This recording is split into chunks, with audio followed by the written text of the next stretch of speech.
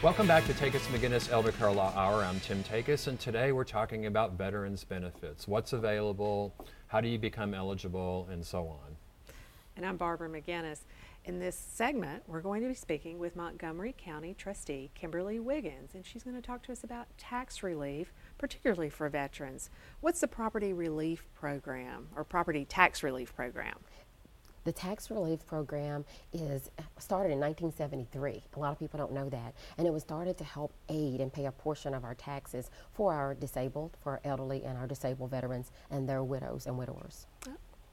Okay, so are you telling us that if I get old, that I don't have to pay property taxes? I am not telling you that. You will still receive a bill, but if you qualify, you also will receive a voucher, and you will receive some aid to help you pay your taxes. Okay, so it's aid, and is there I've always heard that it was like a deferment, that you don't have to pay taxes until you sell your house or something. So tell us a little bit about something like that. No, sir. So it is not an exemption. You will receive a tax bill, but what it does is if you're 65 by December 31st, if you show proof of income no more than $29,270, then you qualify for tax relief.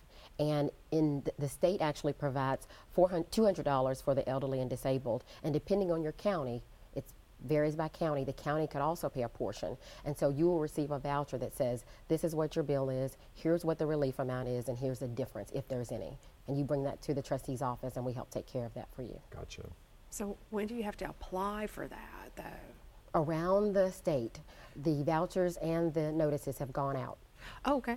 And we are receiving and accepting applications daily until April 5th of 2019 for the 2018 tax year. Okay. Nice. For a disabled veteran, do they get any additional benefits? Absolutely, they do. Our veterans have put themselves in harm's way for us, so we do have a special benefit for them. With the disabled veteran, we receive their information from the VA. There's a form that we actually provide to the veteran. There is no income consideration at this time, and the value is actually increased of their home from $100,000 to $175,000, which is very helpful. And what happens with that is they turn it into us, make sure that they're permanently and totally disabled by December 31st, and they will qualify and receive those benefits as well. So do they have to be service-connected disability, or can they just be a disabled veteran? That's a great question, and that is very important. The veteran must be honorably discharged. Okay. Mm-hmm. They must also be service-connected in their disability, and then there are a few different pieces of criteria, which include being permanent and totally disabled. The other one is loss of limb. Unfortunately, we have that. And as well, if the veteran passes away, the widow or widower still qualifies if they live in that home and they don't remarry. Okay. That's an important piece people need to know. Gotcha. All right. So service connected, 100% disabled. Loss of limb? Or loss of limb. Oh, and or. There's several variations. Okay. So what we recommend is that if you think you qualify, apply. Yeah. The state will look at the information and do so much great due diligence. As a matter of fact, when I think about the benefits that we have been able to give out statewide, it's in 2017, we had over 140,000 approved claims. That total over $34 million in tax relief. So do they have to go to your office, or you have to go to the trustee's office of where the property is located? Absolutely. So it needs to be your primary residence. Okay. And in that county, you go to the trustee's office. The benefit some people don't know is once you go through the process for the county, most cities, I have to say most, usually it's all, but most cities, once you're approved by the state at the county level, the city actually mirrors that, and most of them have a relief program as well. Wow, that's Okay, good to so know. city property tax as well it applies to that as well. Absolutely. And maybe most cities. We'll or say whatever. most. Yes, gotcha. Okay, we can't apply of all of them. More than one property, or does it have just primary residence? Because it is a relief program and we're here to help people, it is to make sure it's your primary residence. Gotcha. Yeah. And you must live in that residence. So that's important to know too. That must be the place where you reside. Can you be in an assisted living and still own the property? If there is a plan to return home. Okay, there always is.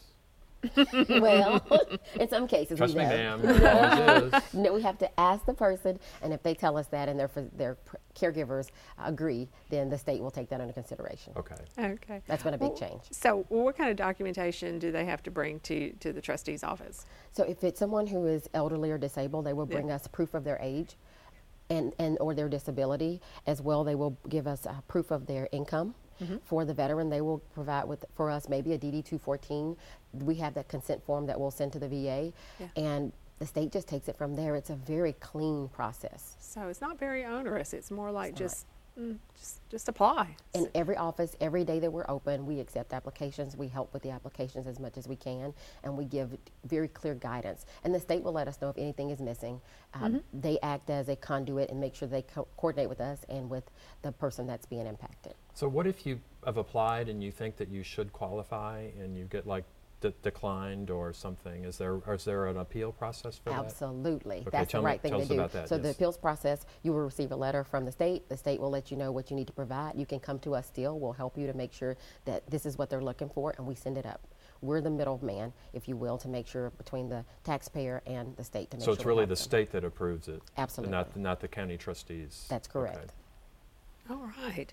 So there is a tax relief program, elderly, disabled veterans, and then there's a tax freeze program, and they're just two separate programs. Absolutely. Tax freeze. And you could apply for both, I guess. Yes, you When, can. when you came, and then the office would just guide you about documentation or eligibility, but the time frame for application is the same.